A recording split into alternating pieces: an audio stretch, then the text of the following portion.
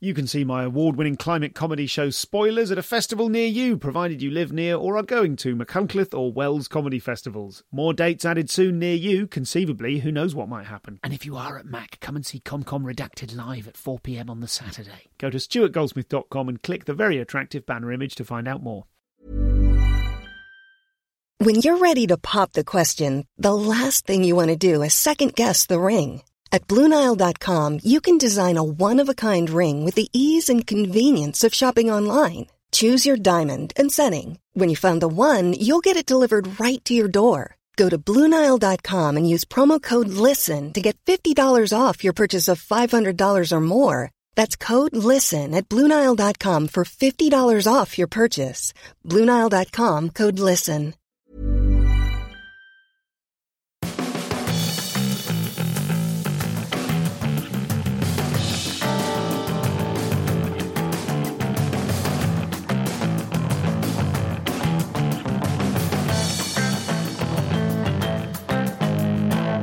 Hello and welcome to the show. I'm Stuart Goldsmith, and in yet another change to the ordinary way that we do things around here. The ordinary way. God, I regret saying that, but there's no time to edit. This is not a non-com pod, nor is it a com-com pod, but it is instead Sindhu Vee returning to the podcast to talk with me about our new podcast, Child Labour. It comes out on Global and will be available everywhere, as we shall discuss at length when it becomes clear that we don't know much about the back end of it later in this episode. You can subscribe to it from now. So search Child Labour with the UK spelling Labour.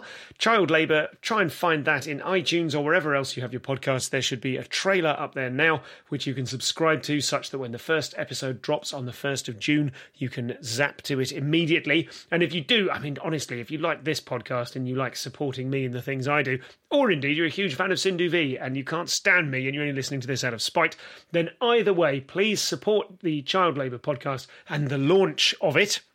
I should have said thereof then, the launch thereof, by going to find the podcast where you find it and subscribe to it, because then when we start, bang, loads of subscriptions straight away, and that will help push it up the it'll help push it up something, I don't know what, some sort of algorithm, in a way that I sort of feel like about 8-9 years ago I had some, or 7 or 8 years ago I had some nascent understanding of algorithms, and now, I mean, they change every minute, so who knows. But basically, if loads of you jump on and subscribe to it, if you like the sound of what you're about to hear and you think I could stand to hear more of that with brilliant and diverse guests like not just Jess Fosterque, Athena Kuglenu and Spencer Jones, as heard here in little mini clips that Sindhu and I are about to reminisce about and discuss, but also people like Sophie Aldred, Joe Joyner, Arabella Weir. Who else have we had? Quincy Brome. What an incredible episode. Just a fabulous lineup, and I think you're going to love these shows. It's not that I set out to make ComCom for parenting, but I set out to make ComCom for parenting with Sindhu Vee, and this conversation will give you some sense of what that is like and what the tone is, and I hope you have as much fun listening to this conversation as we did recording it and listening to the bits to which we listened. That'll do for now. Enjoy. We'll begin officially. Sindhu, okay. Welcome back to the Comedian's Comedian podcast. Thank you for having me. I loved being on this podcast, and I'm so happy to be asked back. So we are here today not just to celebrate our continuing friendship and our survival after the Cape Town Comedy Festival was the last thing we did before the pandemic, and then we all flew back and got here, and you got here. You were delayed by like 48 hours in the end? No, I wasn't. Everyone else was. Everyone else was. I jumped on a flight by chance. That was the last flight out for the next 2 days. Gee, God, I bugged out early as well because I was panicking about getting back to my wife and child. And so we left, and then everyone else got delayed on the way back just before the pandemic hit. So we're here to celebrate our... I was going to say survival then, but that seems like a terribly inappropriate thing to say. You know, through the trials and tribulations, our comedy marriage is continuing well. Well, thank you, my comedy wife. So, and let's just explain to the listener what we're doing. So we're not just here to have a chat, and we're not just doing Sindhu Returns to ComCom. We are promoting, in fact, we're pushing, we're boosting the launch of our new podcast, Child Labour. It is absolutely the most exciting podcast because it's called Child Labor and it's about having kids and having been a kid and parenting. But it's called child labor because, too, as we all know, it is very laborious. That's absolutely true. Now, I'm concerned that having talked a big game when we came up with the name, and as I remember, I came up with the name and said, and we were in a pub in North London near Angel. Yes. And you were drinking whiskey, I remember, because I remember being very impressed you were drinking whiskey. I know that's sort of patronising, isn't it? But I remember thinking, great, like... You've got you're steely, you're flinty in a way that I really enjoy. And I think that comes through on child labour. You've also called me a dark horse. Can we just point that out? Which I love. Have I called you a dark horse? Remember, it was around the... Oh, yes. Yes. And I was like, oh, that's so cool. What is a dark horse? And you were like, how do you not know what that means? Yeah, well, you have hidden depths. Let's simply say that. So we were in this pub and we had recorded a bunch of episodes, but we didn't know what the show... Had we recorded any then? No, we'd done nothing. No, we hadn't. We'd done nothing. We'd had some back and forth chat about the fact that if we were to do a parenting podcast together, it would be different from all the others because I have two very young children. You have children of increasing ages. Yes. And it is a sort of a grown-up look at the whole, a sort of holistic look. I mean, it's not, but it felt like, this is a good matchup. Comedy wife, comedy husband, and very differently aged children. So it's not like we're both going into the journey of parenthood together or anything like that. No, and we're very different too. That was, I think, more of it. I was like, because, the way you look at parenting is sort of, how can I do this to not hurt anybody? And I look at it like, if you don't break some eggs, you're not getting an omelet. So fucking let's move it. 100%. And we were discussing names. And I think I said something like, it'd be great if we could call it child labour. But like, not that, but something like that. And you were like, no, we can call it that. And my point is that you really took the ball and ran with it in a way that then I was horrified to have suggested it. I thought, we'll get emails. Your angle was, fuck 'em. And now I find whenever we mention the name child labour in a public context, you do some very deft walking back away from the joke where you go, because it is a labour of love, or because it's very laborious. And in a way that I had not expected from someone, I thought your whole angle was going to be, it's called child labour, look me in the eye and then fuck off. But you're much more sort of subtle than that. Because the thing is, the only power that's sustainable is soft power. Stuart. Oh, God, what is that? I mean, I love it. What does it mean? What that means is if you're going to come on too hard, too quick, too big, then you're a bully and your power is very brittle. What this is a guide of how to be a dark horse. This is precisely what you're saying. So what I'm saying is this. I believe that child labor this podcast should be called Child Labor because of the labor involved, both actual labor, but also the labor of, raising kids and also of having parents and all that stuff. However, if we present it like that, then it doesn't lull people in. They're always on the alert, like, this is going to be something hard. Yes. So then you say, labor of love, and isn't it laborious? You bring them in, you sit them down, they trust you, and then they listen to the podcast and they listen to some of my views, and they're like, we want to leave, but we're very charmed. We don't know what's happening. I have more. I need more. That's we want to leave, but we don't know where to go. We're in our own house. Exactly. So that's why I have to it's more diplomatic because, soft power is sustainable. Diplomacy is your middle name. I think you're very diplomatic. Mm-hmm. And diplomacy, of course, often leads to war, doesn't it? Well, war is the extension of diplomacy. That is your middle name. Sindhu, war is the extension of diplomacy. And then I'm sorry, when you were originally on ComCom, I did bother learning your whole name. And I feel like now that we are comedy wife and husband and we do this show together, I feel like I should have your whole name at my fingertips. But it's easy. We're going to do it together. Are you ready? Okay, go. 1, 2, 3. Venkat. I can't. You say it once and I'll repeat it because I did learn it once. Okay. Venkat Narayanan. Venkat Narayanan. Perfect. Thank you. Venkat Narayanan. You see that in a good marriage. I had a whole mnemonic. I had a whole visual mnemonic to get all 5 syllables. But, like any good marriage, the things that you find hardest about your spouse, it takes a long time, but eventually you wrap your head around them and you think, this is what I went for. This is what I'm going to settle for. So I have nothing further to add. So the show itself, what we're going to do now on this episode of ComCom, which is secretly a child labour episode by stealth. We are going to give listeners to the Comedian's Comedian podcast an exclusive look. It is exclusive if they listen to it within the next 6 days, because it's some clips from the show that have not yet been released except here. We've got 3 clips. We're going to talk to Jess Fosterque. We're going to listen back to our conversation with Jess Fosterque, with Spencer Jones, and with Athena Kublenu.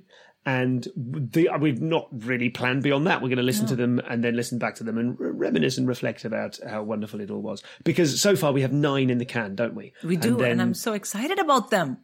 Yes, they're great. I mean, every single one of them.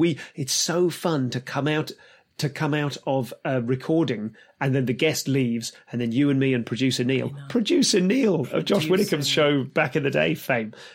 Such a joy to be working with producer Neil, but we all look at each other and go, I think that was really good, wasn't it? That was good. That was another really good one. And we get very giddy. And we're so moved by the things they've said about how they're raising their children and their pain and their love. And when they leave, you're kind of all sort of vibrating. Because we've been in those incredibly tiny recording studios, which I just want to point out were so small that there were times when you, me, and we are producer not important. Neil, we are not important in the world of radio. You and producer Neil were literally like knee to knee. Remember that? And the guest had to somehow be in there as well. But I think that really, those kind of enclosed spaces and all that emotion, it's a great podcast. The one thing I will say, and maybe only the ComCom pod people need to hear this, is on the banner, I look fine, but I feel like I wasn't alerted to the requirement to be like in full makeup that day. You know how much it bothered me. Oh, yeah. Oh, what? When we did the photo shoot? Yeah. And then I didn't have like full makeup. I was just like in regular face. Oh, did they kind of sprung it on us? They said, now we're going to take some pictures. I don't know. Or did we know? I can't remember. Well, I didn't get a series of emails ahead of time saying you better be in full TV makeup. And then diplomacy, logical extension of war. Yeah. I agree. But you agree that I look like shit on the banner? No, I agree. I understand. Okay. No, I don't at all. But I think the problem with the banner is your problem with the banner is more pertinent than you are letting on. It's not to do with your appearance. I think the banner picture for the show is an excellent likeness and gets to the heart of Sindhu Vee in a way that you are not comfortable with because it reveals that you are #Mother Superior. Well, okay, fine. Maybe some of it is that. But if I'm going to have to reveal a part of myself that I'm not completely comfortable with, I'd like it to be in full makeup. Hello? Yes, fine. Fair enough. A sort of a covert revelation. Yeah. Yes, I think that's. I've had to. It's in the same way as you listen back to your voice and you hate it. No one likes listening back to the sound. Only a psychopath would enjoy listening back to themselves and seeing a picture of yourself, which is why there are so many psychopaths on Instagram. But I do think that, like, I have had to accept it. I think that's one of the most painful things. Can be one of the most painful things about comedy, is that I think in order to be a properly good comedian, you need to. It's like being a clown. You have to own what it is that you are. And I'm terrible at owning what it is that I am. Yes. So when I see the picture of you and me in the child labour photo, I'm like, oh God, I look like this kind of bland goof. And I'm like, Stuart, you're a bland goof. Lean into it. Well, I see. Yeah, I see what you mean. I look at it and I think I look a lot more stern than I would like to let on, and my eyelashes look like shit. Than you would like to let on. Yeah, that is exactly my point. I'm owning it. I'm owning it. Well, listen, let's talk to someone else who's owning it. Yes. God, that was a good segue. It's been a few years now, and I can segue. You can. So we're going to listen to Jess Fosterque. This is just a 3-minute clip, I think, from each person. Okay, so I'm going to get. Oh, good. Hang on 1 second. Someone's drilling. This is all going to be edited out, right? Sure, well, it might turn out to be the best bit. Okay, here goes. Ready? Here goes. Here goes. I remember the one time I persuaded my dad to play a game with me. I begged him to play hide and seek with me, which I'm currently having to play with my son all the time, so he loves it.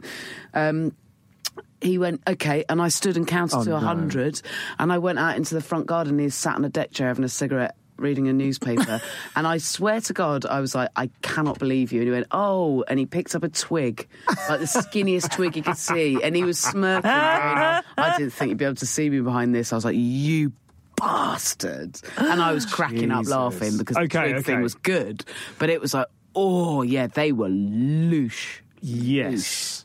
That is, like, I think in Britain in the 80s there was a lot of pub kids, right? That was a thing. That was like it's one of those things where you kind of go, is like is one of those things in life where you go, were we all neglected back then, or were we not neglected because everyone did that and it was a cultural thing? It was cultural, definitely. One of the things you said was, after you were explaining the things that your parents gave you 1 minute of time a day, and then you went to the bookies and so on, you said, I'm making it sound like I didn't have a very happy childhood. Yeah. Do you think children are happier because we're so focused? By the way, I didn't raise my kids like this, because I didn't raise my kids like this. They did what I did. My son went shoe shopping with me when he was very little, and someone said to me, they looked at me and they said, why is he here? And I'm like, because I got to do this. Yeah.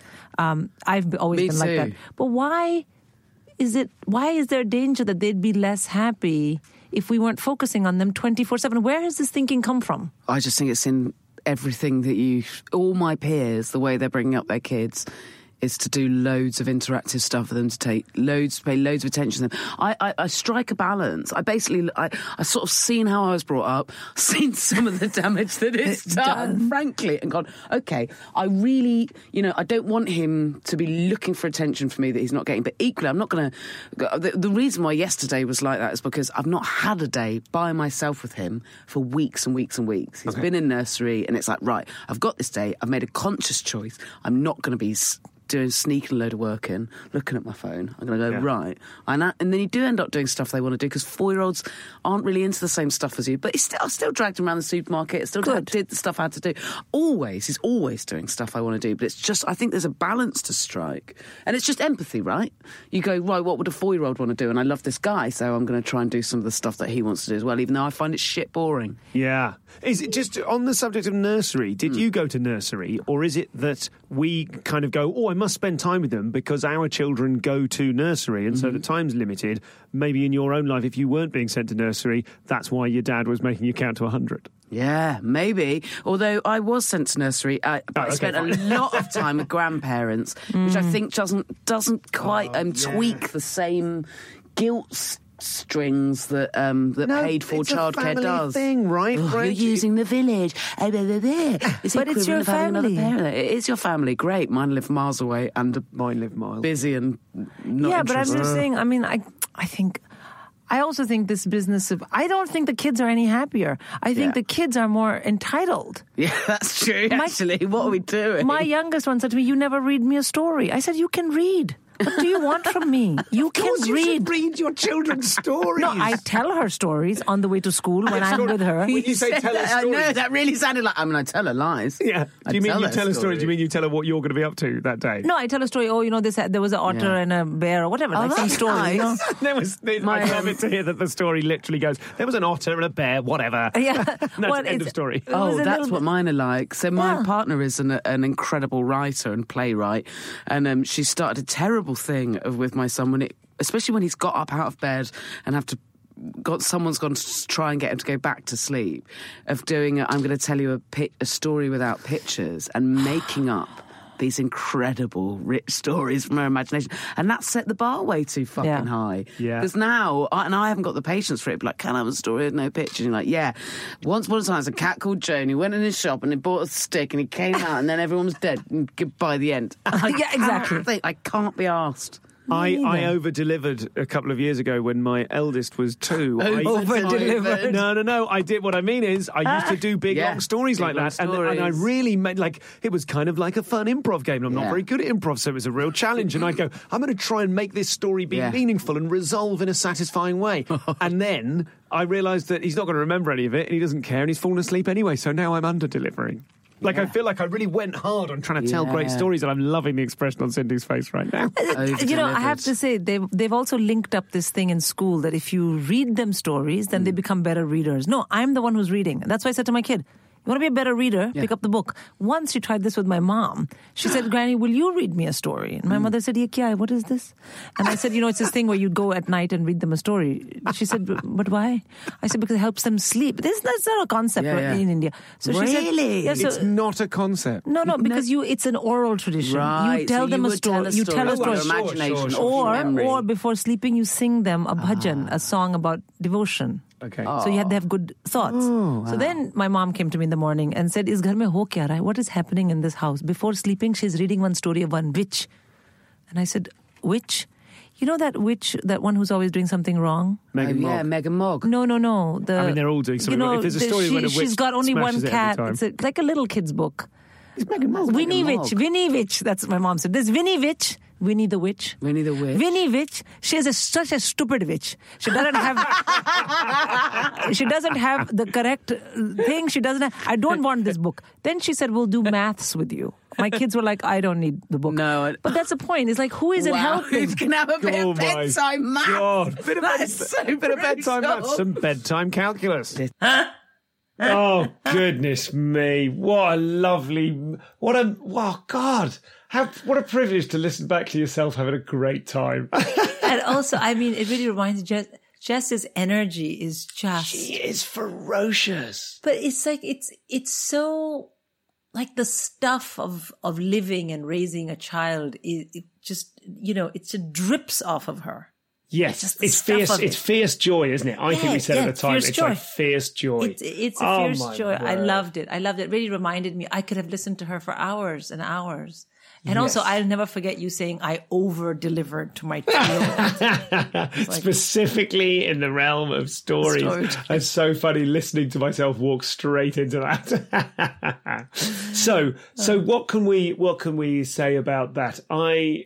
I mean, obviously, like in terms of so that we have something useful and meaty to give them. Well, I mean, I don't know that we need to sort of analyse it in too much detail. But I tell you what I have missed is those little check-ins when we were in the habit of recording one or two of them a week for a while. And we would have little opportunities to check in on stuff that's been going on in our parenting lives. Yeah. I had two such things. Maybe I'll share one of them with you, just bouncing off the back of that. Talking about how we play with kids. I realised yesterday, 2 days ago, I've had a fantastic weekend. The regularity, the routine of being at home during the lockdown is one of the few very good things about it for me. To not be going on 300-mile drives at incredibly random, weird times is so great. So I had a proper weekend with my kids, with my family. And on the Saturday, we're building a den downstairs. And we've got this great corner sofa that we've had the room redecorated and it doesn't suit it anymore. And I will not let us get rid of it because it's like a corner sofa, which was always my dream, to live in a house with a corner sofa. But it's like, if you're a kid, it has 8 cushions of different sizes and firmnesses that can come off it. You can build it. You can turn it into anything. And I realised we've got this great big bit of cloth that we've been using as a sunshade in the garden. And I thought, hang on, there's a hook over there. We don't know. The house came with a hook in the ceiling. We put mirror balls on it or Christmas stars or whatever. And so I thought if we hook the cloth to there, then we can lead it down and connect it and we can build the biggest den we've ever built. And my son was like, no, look, he's in the moment. He's so contrary. He keeps saying, yes, but also. But it's not yes and. What he means is no. And so he goes, yes, but also I want to do my one. And so I kind of was like, but you don't understand. We could what I meant was I would have killed for this amount of building materials to make a den. I have some sense of what is possible in the world of den building and what is extraordinary. You do not, you 4-year-old. Why don't you let me run this? Of course, he inferred that, even though I wasn't saying it, because he was putting his foot down. And I actually stopped and said to him, I know what's going on here. I've just realised. I'm sorry. What you want to do is you want us to build your idea for a den. Of course it is. I'm really Stuart, sorry. Can I just stop you? I thought at that point you would have learned something from me and you'd have said, I put my foot down and said to him, dude, I know more about dens than you. Sit on your hands while I build this a den. Watch while I get this right. Because that's how I'm about all my children's entire lives, like A-level choices, O-level. I know more. Even just yesterday, I was telling them the same. But of course, you're like, I put my foot down and I said sorry. I'm like, yeah. But it was appropriate. It was an appropriate apology. Here's a question. When did you last apologise to one of your children? In fact, I was going to tell that story, so it's very timely that you asked me. We are psychically connected. I apologized to my middle child, who's a teenager, yesterday. Now, I just want to quickly put the concept of apology into context. Indian parents typically don't apologize to their children. But because my mother trained as a therapist when I was 16, she learned about apologizing and compassion and the fact that relationships with parents are two-way streets. And so she was teaching me that by how she was parenting, except when it got too much, then she would put her foot down and be like, I will kill you. So it was a weird kind of combo for me. But I did understand that I felt very liberated from angst when my mother did say sorry to me, which she did. So I was my 16-year-old and we were having breakfast. I just worked out. She was getting ready to go to school or something. And she said something and I said yes. And then I had a very important text to send. So then I picked up my phone and I was sending the text. It was a very important text. And she said to me, I'm right here. And I said, I know. And she said, well, why do you have to be on your phone? And I said, I was doing something important.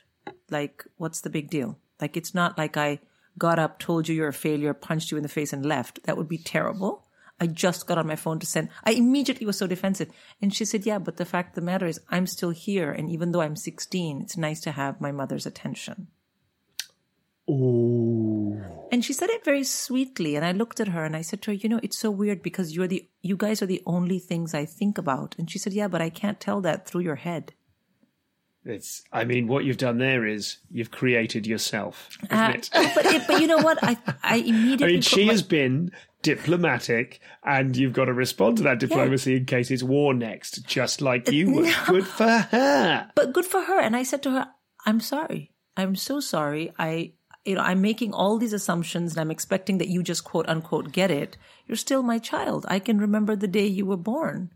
Of course, you're still my child. And what the fuck am I doing on my phone? I'm so sorry. And please forgive me. I won't do it again.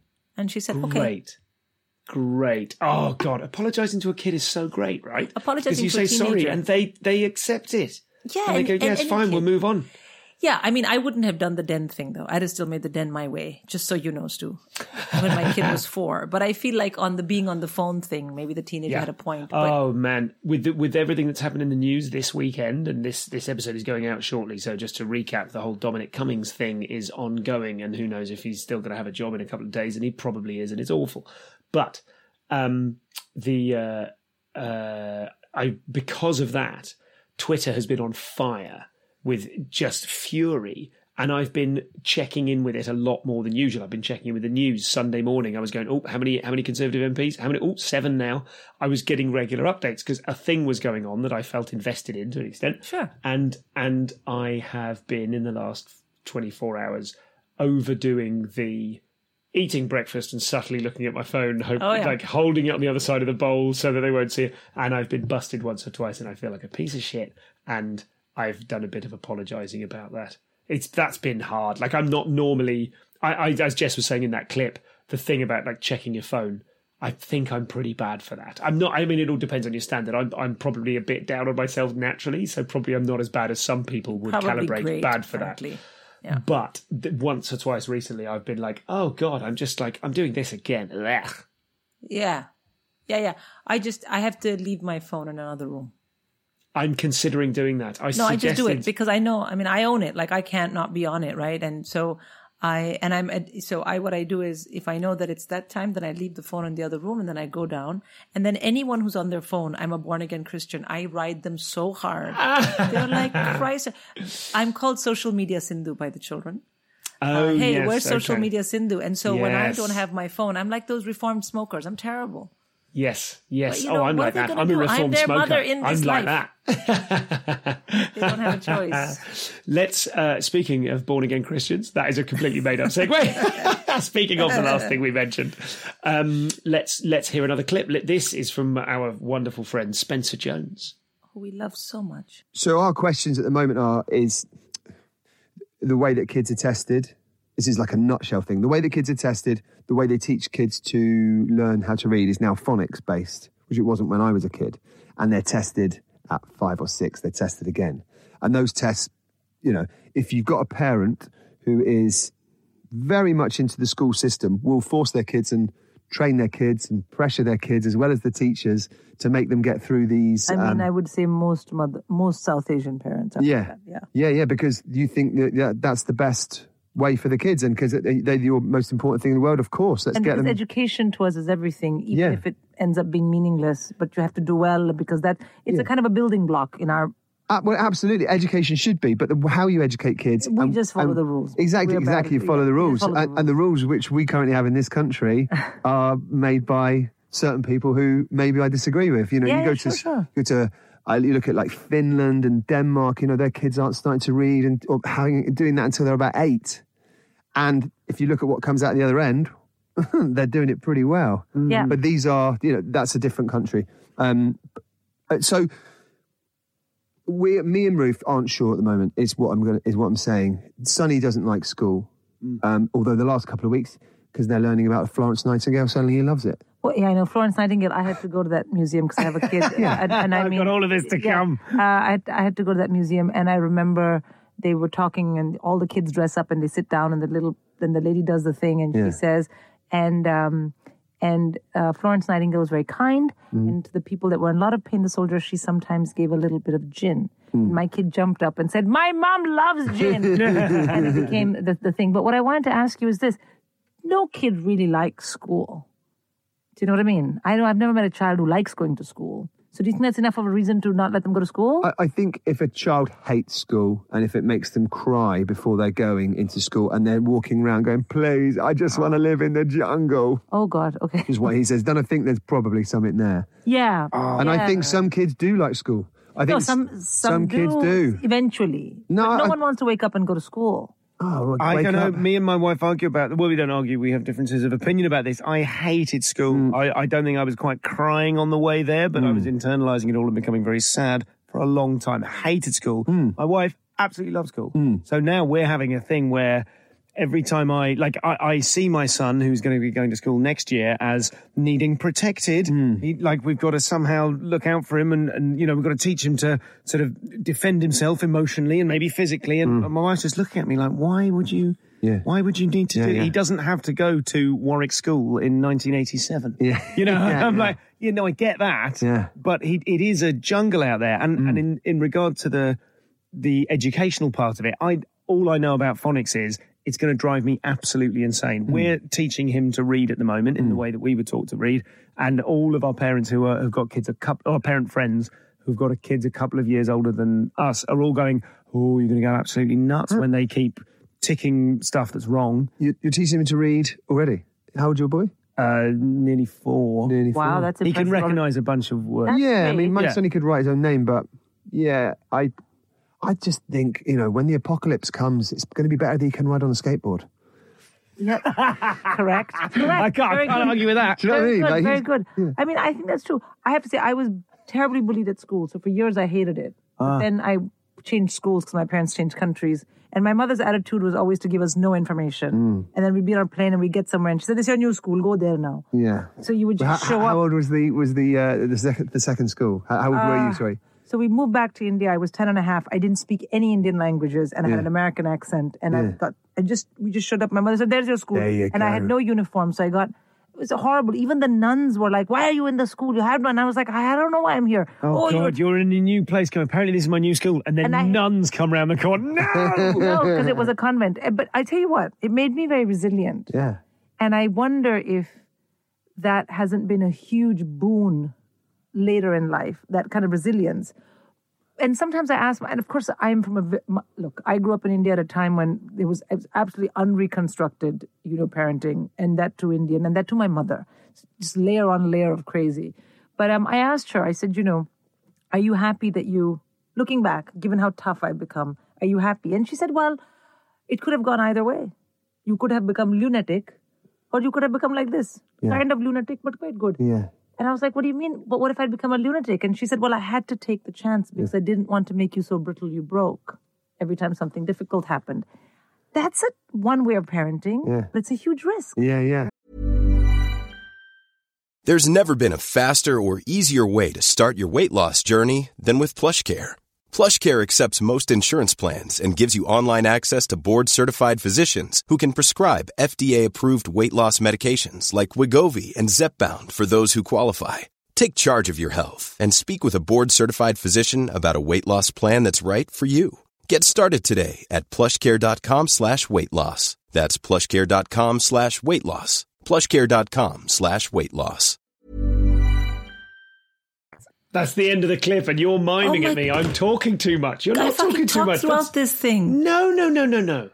Oh. No. That's fine. Listen, We're not simply, this isn't ComCom. This is ComCom, but the show Child Labour isn't the comedian's comedian. We're not trying to be invisible. It's about our personalities and our journey and stuff. And listen, every time, go on, you say what you're I think there's something to be said here for, I'd never hosted a podcast, and I think I was lucky to host it with you because I learned every single time. There's an art to making space for your guest, which I obviously had not learned when Spence came on. He was only our second guest. Something, I was like, let me tell you a 5-minute fucking story and not listen from you. I mean, if I was listening to this, I'd be like, what a pushy bitch. Like I would. No. And I tell you what, the references to your mum and the life of your mum in the conversations that you're having is just, I was there when you were saying those things the first time, and listening back to them now is very beautiful. Yeah. And I will say, what this reminds me of, this listening to Spence and you, is that I was asking Spence some pretty tough questions. You were. You have someone who's saying, my kid doesn't like school. And I'm like, well, that's not a good enough reason not to send them, don't you think? Totally. And go on. And that speaks volumes to the fact that Spence made me so comfortable. There's some guests who think, I don't want to ask a question they might take. But Spence was so open-minded about it. He's so open, isn't he? Yeah. But that is a beautiful thing. And I think his children will benefit so much from that. But just listening back to this, I was reminded of the episode. And I literally am going in. I'm like, education is a good thing, blah, blah, blah. I'm asking tough questions, and he's not at all defensive, which he shouldn't be, but you can see how some people would be, because questioning people on their child rearing is the hardest thing. And I don't know if I was questioning his child rearing, I was questioning some of his comments, and I just feel really lucky that he didn't say, like, get mad, but he wouldn't. Well, it's really interesting because I think listening back to that, and I didn't know you were doing this at the time, but listening back to it, and I'm not even suggesting you did this deliberately, but you did you softballed there was a funny comment about halfway through that clip. There was a funny little comment, and it kind of warmed him up. And then you went in with quite a tough question. And I was like, oh, dark horse once again. Turns out loads of interviewing experience somehow. Well, I don't know. But I have to say, I think Spence was so open-hearted about his children, about how he's raising his children, why he wants to raise them like that, which is actually one of the things about the podcast that I really like, because this is not necessarily aimed at being a ha-ha, isn't parenting, a bunch of jokes, oh, look, it's so difficult. No, it's really about people who are in our space raising kids, and us sort of, it's almost like the kids are on a play date and we're having a talk and everyone's had a bit to drink. You know, it's that kind of thing. And I really love that. I think it really came out here with it came out with all the interviews, but with the Spence one, I really feel like that, you know? In particular, Spencer he's like talking to a rainbow, isn't it? Do you know what I mean? He's just so full of light and love and all of this joy. And you see his work in the context of his work. You're like, oh, of course that guy would make all that stuff, which is absurd and beautiful and all the rest of it. So, I mean... And yet I would go to Spence if I was in trouble and I would know he'd be solid. Yes. Isn't that funny? It's a real solid rainbow. He's a very solid rainbow. That's hashtag solid rainbow. We should probably know what the I haven't prepped. I've not written anything down about the sorts of things that we should be pointing out to people. We're going to tweet about the show. We're going to use the hashtag Child Labour Pod. I suppose we'll have to, won't we? Because we've got those social media accounts, but we've taken a group decision that we're going to use our own social media accounts and simply tweet with hashtag Child Labour Pod. And that we're using the UK spelling of Labour and the universal spelling of pod. But also, where do we direct people? You can get it on the Global Player, whatever that is. But I assume that's an in-house app for Global and everything they do. But you can also find it wherever you get your podcasts. So it's launching on iTunes now.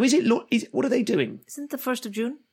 It's the 1st of June, but there's supposed to be a trailer, and I looked for it today, and the trailer comes out a week before the show. So I wonder if the trailer doesn't launch on the 1st of June, and then it's actually the following week. So it's like the trailer is there so that people can subscribe to it, and then the following week. The trailer comes out today. I just thought for the it was. people on ComCom Pod, this is how organized we are about the ad. Do you know what? No. You're right.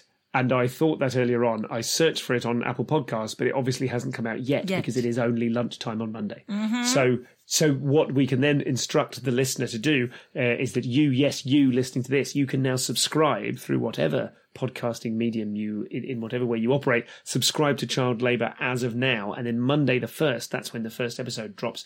And it's with Arabella Weir. That's right. That was a stormer. She's a stormer, and that was a stormer. I mean, that was really like, we were like, okay, this is our first one, and then it just like blew the roof off, and we were like, oh my God. Because also, I wasn't sure whether English people would speak so openly about their feelings, you know. I mean, Arabella does, yeah. Arabella, I was like, she's going to talk about her feelings, and that was really, really good. By the way, and I don't know if this is for ComCom Pod, I'm going to, can we put the trailer on our social media already?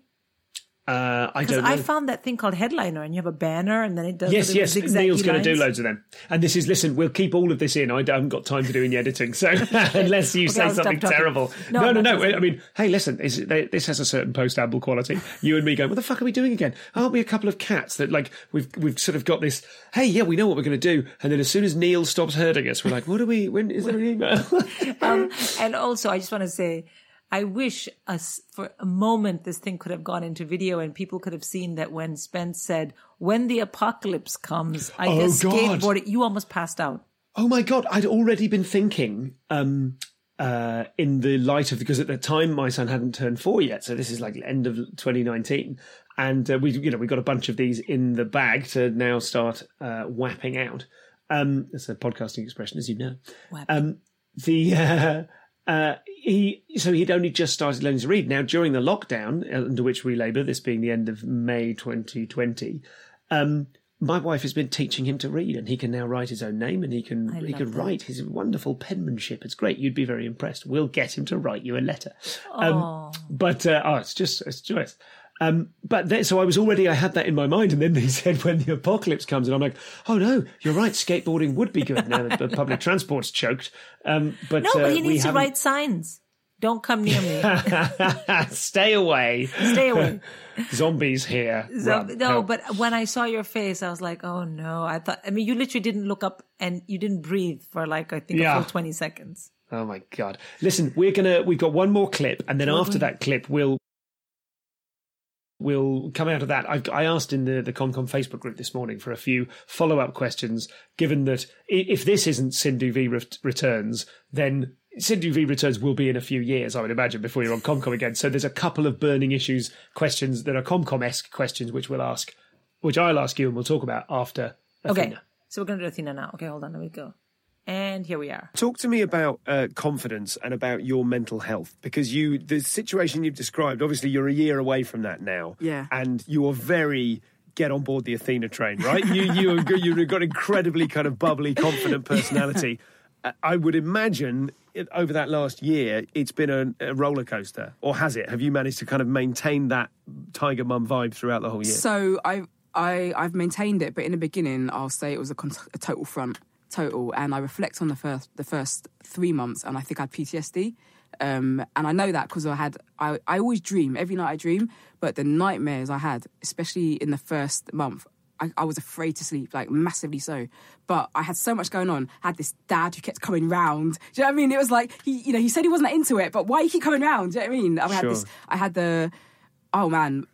My brother, my older brother, has been like a pillar. He's this childcare and all this stuff, but my gosh, he just wouldn't go away. And all I want to do is breastfeed on the couch with my tits out. And, and it's just, this guy just keeps coming around, and he say things like, oh, if you want me to take the baby and go for a walk and give you a break. And that's the last thing you want as a mother. You want this baby attached to you all the time. And that's fine, but we never had a baby in our family before, so we didn't know all this stuff.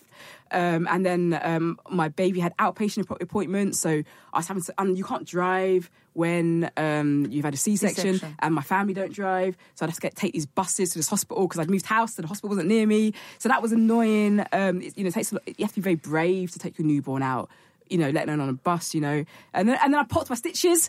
Nice. I climbed out of bed one day and I felt this pop, pop, pop, and then literally like about 30 minutes later I looked around, there was just blood everywhere, and I did train in blood around the upstairs of my house. I hadn't realised, so I had to go to hospital for that. So all this stuff was happening, I was like, I had to deal with it. It was like I couldn't afford to be fragile, even though I knew something wasn't right.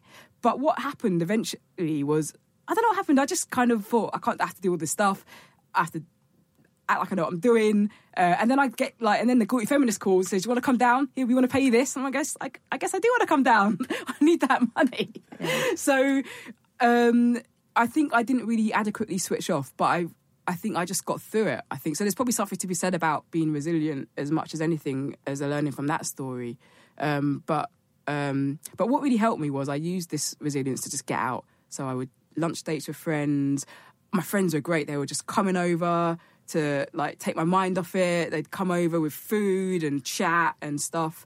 So that helped. But I think in hindsight, I would use my confidence or my feigned confidence to just be really clear about what I want from the people around me. Yeah, okay. I don't think my family knew what to do. We don't have babies in our family. This is the first Sure. No, and when you have people around you who want to help, that can be really useful. Yeah. But if they start pushing all that energy in a way that isn't kind of trained or kind of directed in the right way. I'll tell you what the most frustrating thing was. I just thought you just breastfed your child if you could, because some people can't and they feel sad about it.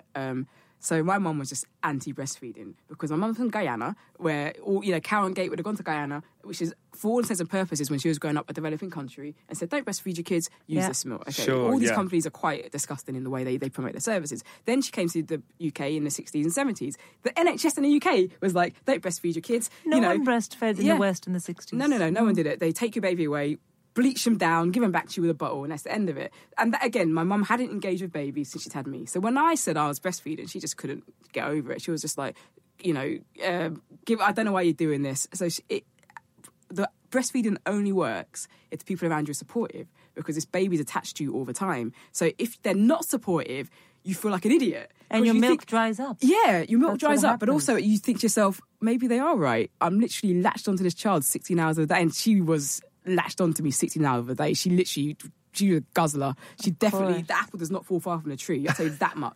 Damn. It's like, can't you take after your dad? Her dad doesn't eat nothing. I was so upset. Oh, bless her. Oh, that's so juicy. Ah, God. I really, really, really identified with her saying, I didn't have a choice. I had no time to be fragile. Yeah.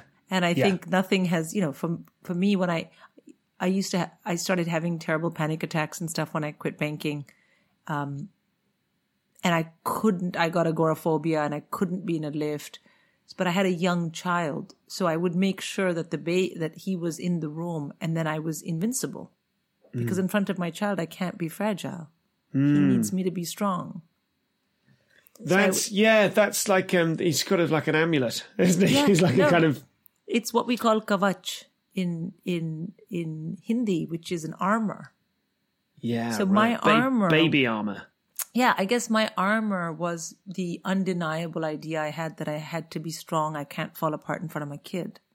Yeah. And that helped me leave the house. And that kind of imagery is really important for resilience, isn't it? Having like a mental touchstone of just going, this is how I'm framing this experience. He's here. I'm protected. This is my armor. I'm going to get on and do it. Because Athena strikes me as one of the most resilient people I've ever met, right? Who is just like a rubber ball. She's just bouncy, full of energy, and completely impervious to attack. Yeah, but I guess the thing is, at the time, she didn't know that she was doing it like that. But then afterwards, she looks back and says, yeah, I guess I couldn't fall apart. And there's something about having children that makes you reach in to yourself and bring out qualities that you would never have. And that's why I keep saying it's laborious. I don't even know why people are like, well, why are you calling it child labor? Because it's labor. Literally no one is saying that. No one said that. We're putting that in the mouths of critics that actually currently don't exist. Give them a week. Give them a week. But, I do think that it's a labor. And I wonder, those two, whether we're going to look back and I wonder if having children has made me... I think it might end up making me a better version of myself. Of course it has. Does it always? Of course it will. Maybe not always, but I think that's how it's supposed to work, isn't it? I'm definitely a better version of myself. I mean, I'm more aware of my flaws, and I was pretty aware of my flaws, and now I'm more aware of my flaws. Is that even possible? But I think it's supposed to, right? The child teaches you. That's the whole. Surely there's something. I mean, I don't know. Is that just kind of poetic for the sake of it? No, you teach the child teaches you. You definitely end up a better person. Yeah, I guess so. I mean, like, definitely, you know me. For me, like, I want to be more formidable because I had a kid. I don't know about better, but I want to be more formidable. I want to be more strong. You want to be more great and terrible. Yeah. Well, yeah. I want my emotions to have more elasticity so I can take more pain but come back to more love. Yeah. Yeah, God, that's well put. Write a book, mate. That's what they're like, these kids. Did you see right now when we're recording, one of them came in? And I turned around and I put up my finger like this. You put up one finger like this. It was absolutely thrilling. It just went like this. That didn't send her away. She just stood there and she made several different eye movements, which made it clear that either this was going to turn into something where I had to get up from this. Or so I then went and I put my finger down. She came, picked up her piece of paper and left quietly. Very good. Very good. It's puppetry almost. Puppetry in motion. I was expecting the gesture for tight slap, but it never came. It was just, no. There was no need because she knows to open the door very silently. Yes. In the past, she would have just stormed in and said, "Mommy, Mommy," and then, plus I'm not going to be on a podcast giving anyone a tight slap, okay? No, fair enough. That's just not something I do. And listen, if I could be bothered / had the time to edit this, I would definitely take out me saying that. But I'm afraid it's just going out now. So listen, let's wrap up. Okay, let's wrap up. Child labour is available wherever you get your podcasts, as we have established, from the 1st of June. The trailer we believe to be out now, but we're not sure. And hey, look, we're not producers. Isn't it nice to have someone to lay all this on? Producer Neil is the producer, and it's made by Global Radio, or I think it's just called Global. Do you know their website? I looked it up. It's global.com. Imagine that. Love that. That's like, bang, universe.net. Wouldn't that be a shame if you got something huge and then you just had to settle for .net? Or .co.uk. No. Yeah. That's like when the Americans call baseball the World Championships. Like, what? It's the same thing, right? Absolutely everything in the world.co.uk. Right. So listen, there's two questions. One of them, they're both very com. One's about you, one's about me. Okay. So this is a little thank you for listening to com people. But I sort of had it in mind to structure this so there'd be a little tease of a thing at the end, because I felt like, this is a bit of a plug. But it's not a bit of a plug. This is great content. So shut up, haters. Haters who don't exist, but exist only in potential until as soon as the thing is released. Exactly. Damien Titchborn, Damo, big fan of the show, big supporter, says, "We saw Patton Oswalt's only UK gig last year and were delighted when Sindhu turned out to be the support act. How was that day for her?" Now, you may not know Sindhu. Patton is one of my very favourite comics of all time. So it may have meant more to me that you did it than it meant to you. I have no idea of your relationship with Patton or what that meant to you. How was that gig? I mean, what can I say? It came out of nowhere. My agent rang me and said he's coming and he'd like you to open for him. And from the moment I had that phone call till the moment I got off stage, I was so incredibly stressed and so nervous because I'd never opened for anyone big. And I think where was it? What room was it? Was it the Apollo? No, it was in Kilburn. It was the oh, come on, it's a famous name of a theater in Kilburn. Okay, the Kilburn Famous Theatre. Okay. Yes, the Kilburn Famous Theatre, and I was so nervous that I would be shit, but also I understood that people had come to see Patton, and so if you come to see Patton Oswalt, maybe then you should see someone else you kind of know. Yes, then sure. I show up, but then so I got there and I went. I was arguably as nervous for that as I was for my Apollo. Oh my God. Yeah, for sure. Why was that so nerve-wracking for you? You're normally very composed. Well, on the outside. Yes, but why? Okay, so why? But compared to most of your gigs, why was that? You've done big gigs, you've done big tour shows. Why? Well, it was pre all that. You have to remember. Okay. So I had. But you go. Thank you. But was it the fact of the fact is the idea of someone else's audience? Like, had you done support before for anyone? Tez. Or was Tez? Okay, but that's kind of wheelhouse, right? British act. With there's got to be crossover in your audience, as one would assume. Whereas my fear for Patton would be like, he's going to have Patton's audience. That's like, what my fear was. I think the only fear that I really ever have when I'm going on stage is the fear of what my peers will think. And Patton's not a peer, but he is a sort of a supra peer. You know, sure. He's in that pantheon that I one day hope people will put me in of, great comics. And so I thought, this guy has asked for me. He's going to be listening to me. It was him, and he's going to listen to me. And what if he doesn't think I'm funny? Because that matters a lot to me, is what my peers think. Yeah. You see, not to say that I don't care about my audiences. I love you much more than my peers, for sure. But it's more that the audience is all, with audiences, you get another chance. Maybe you can gig again. You know what I mean? But with your peers, it's that first time. Oh, good point. Good point. Because they make up their mind. This isn't why I brought up this question from the selection that we had on the Facebook group, but I have also opened for Patton and also felt the similar kind of pinging off the walls. I was in LA for a podcast festival, and I knew I was doing that at the end of the week, so I had 4 days to get absolutely out of my mind with nerves about it because I just respect his fucking opinion so much. And I was thinking of, there's an exercise that's come up in the past, somewhere on the podcast, or someone said it, or I heard it from somewhere else, which is that you should take all of the jokes that you would do in front of your favourite comic, write them all on Post-it notes and throw away the rest of your set, because that's your good stuff, right?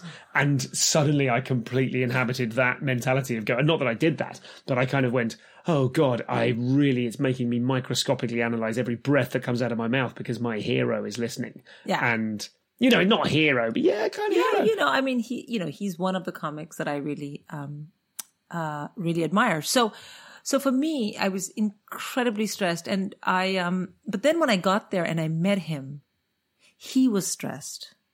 Mm-hmm. And that to me is always mind blowing, that someone that good and that famous, who was like that awful guy on Veep, he was that he can still feel nerves. It's a sign to me of genuine talent, because, he's always reaching inwards and making it real and new. There's something always at stake. Always. Yeah. And the second thing about him was that he put me at ease. He said, I think you're going to be great. And he sort of immediately brought me into that personal, like it was like a metaphoric green room where him and I were the comics. Yeah. And we were like, oh my God, are we going to be okay? And that was a beautiful thing. And then I thought, right, I owe it to this gig and this person to to not inhabit my fear, but inhabit my my comedy. Yeah. And to believe in it, and to say those things I say to myself, I wouldn't be here if I wasn't funny, all those things. Yes. And just live in that thing. And then I went out and I did the gig, and I think it went really well. And I mean, but once you're on stage, that's it. You're not thinking anymore. You're just on stage doing your thing. Yeah. So that's what it was like. I mean, I was incredible. Between that and Apollo, which were not very far apart, I don't think, I was as nervous for both. With Apollo, I was worried about that sign going up in the smoke, because I thought I would vomit into the smoke. That was my big fear. But anyway. And they would just insist upon leaving it in the edit to spite you. Thank you, Sindhu. What a wonderful answer. That was a great question. Thank you, Damien. Sheila Lewis asks, and we'll round up on this because it's incredibly Stu-centric, and you can feel free to answer this as briefly as you like. It tickled me. Sheila Lewis asks, Sindhu, if you were Stu's therapist, what advice would you give him? I am Stu's therapist. Have you not noticed? I would tell Stu to own his desire for greatness. Oh, own your desire for greatness. Yeah. That is what you tell me. It is what I tell you. I'm not saying that's what I'll do, but that is what you would tell me. 100%. Own my desire for greatness. Thank you. And also, I think, can I just jump in and finish that by saying that there is this weird thing sometimes, and Stu and I have talked about this, where to be great is to be great does not exclude being humble and compassionate. You see, we sometimes think that greatness means you don't give a fuck about anyone else. Sure. But greatness in your lane, greatness doesn't have to exclude all the things that you love, which is being generous, being compassionate, thinking about other people, empathy. Not to say I don't care about those things, but you think about it a lot more. Let's be honest. Fair. So coming from that place, I would say, Stu, own your own desire for greatness. What a wonderful half child labour, half ComCom way to round this off. Thanks to everyone that commented with questions. Thank you, Sindhu. I don't need to thank you because this is our thing, right? Yes. Yeah, but thanks. Yes. Thank you. I can't wait. I really want the show to be a success. I want people to listen to it. But it's one of those things where, and this to me is the mark of we've done a good thing. It's like with my own podcast, with this podcast, I want it to be a success because I'm so proud of it rather than because I need any of the trappings of success. I just want fucking loads of people to listen to child labour. I think it's great. So that's a much nicer place to be promoting something from than maybe when you're trying to sell tickets to an Edinburgh preview that is a thing that's wonky and you don't know what it is yet or whatever. So I'm so proud of child labour and I really hope people think it's as awesome as we do. Yeah, I can't wait to get the first set of reviews in. And I mean, will there be reviews? I was not aware of this. Well, don't people review podcasts? People do them on iTunes. They do, but you don't need to look at. I won't be looking at those. No, I will be, because anyone who's like, "Oh, why do they have to call it child labor? Child labor is not anything funny." That's the kind of person I want should never listen to our podcast. Yes, true. Well, that's part of the naming of the process was to establish it. I think as adult. You know what adult as firm. This is a firm podcast about parenting. This thing is getting out of control here. I think the wheels are coming off, as you would say. I don't think the word firm made the word adult any less and weird. firm is yes, just no. Let's get out of here. Sindhu, thank you so much. Thank you, Stu. Bye for now.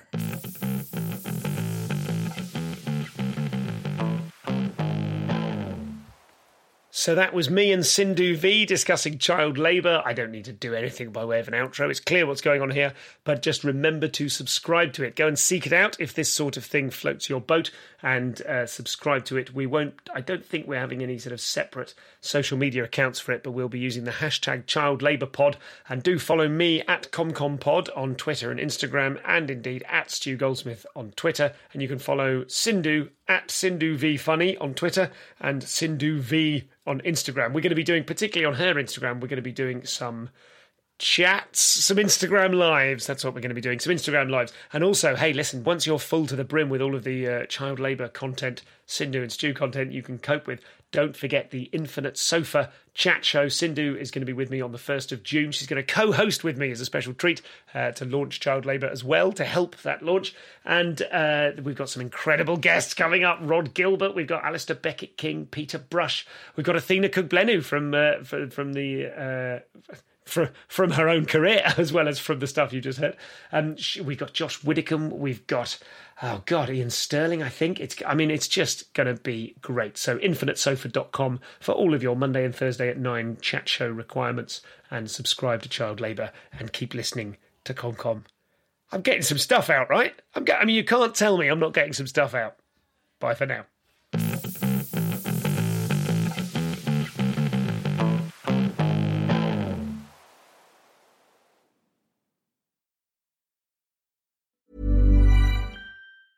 Planning for your next trip? Elevate your travel style with Quince. Quince has all the jet-setting essentials you'll want for your next getaway, like European linen, premium luggage options, buttery soft Italian leather bags, and so much more. And is all priced at 50 to 80% less than similar brands. Plus, Quince only works with factories that use safe and ethical manufacturing practices.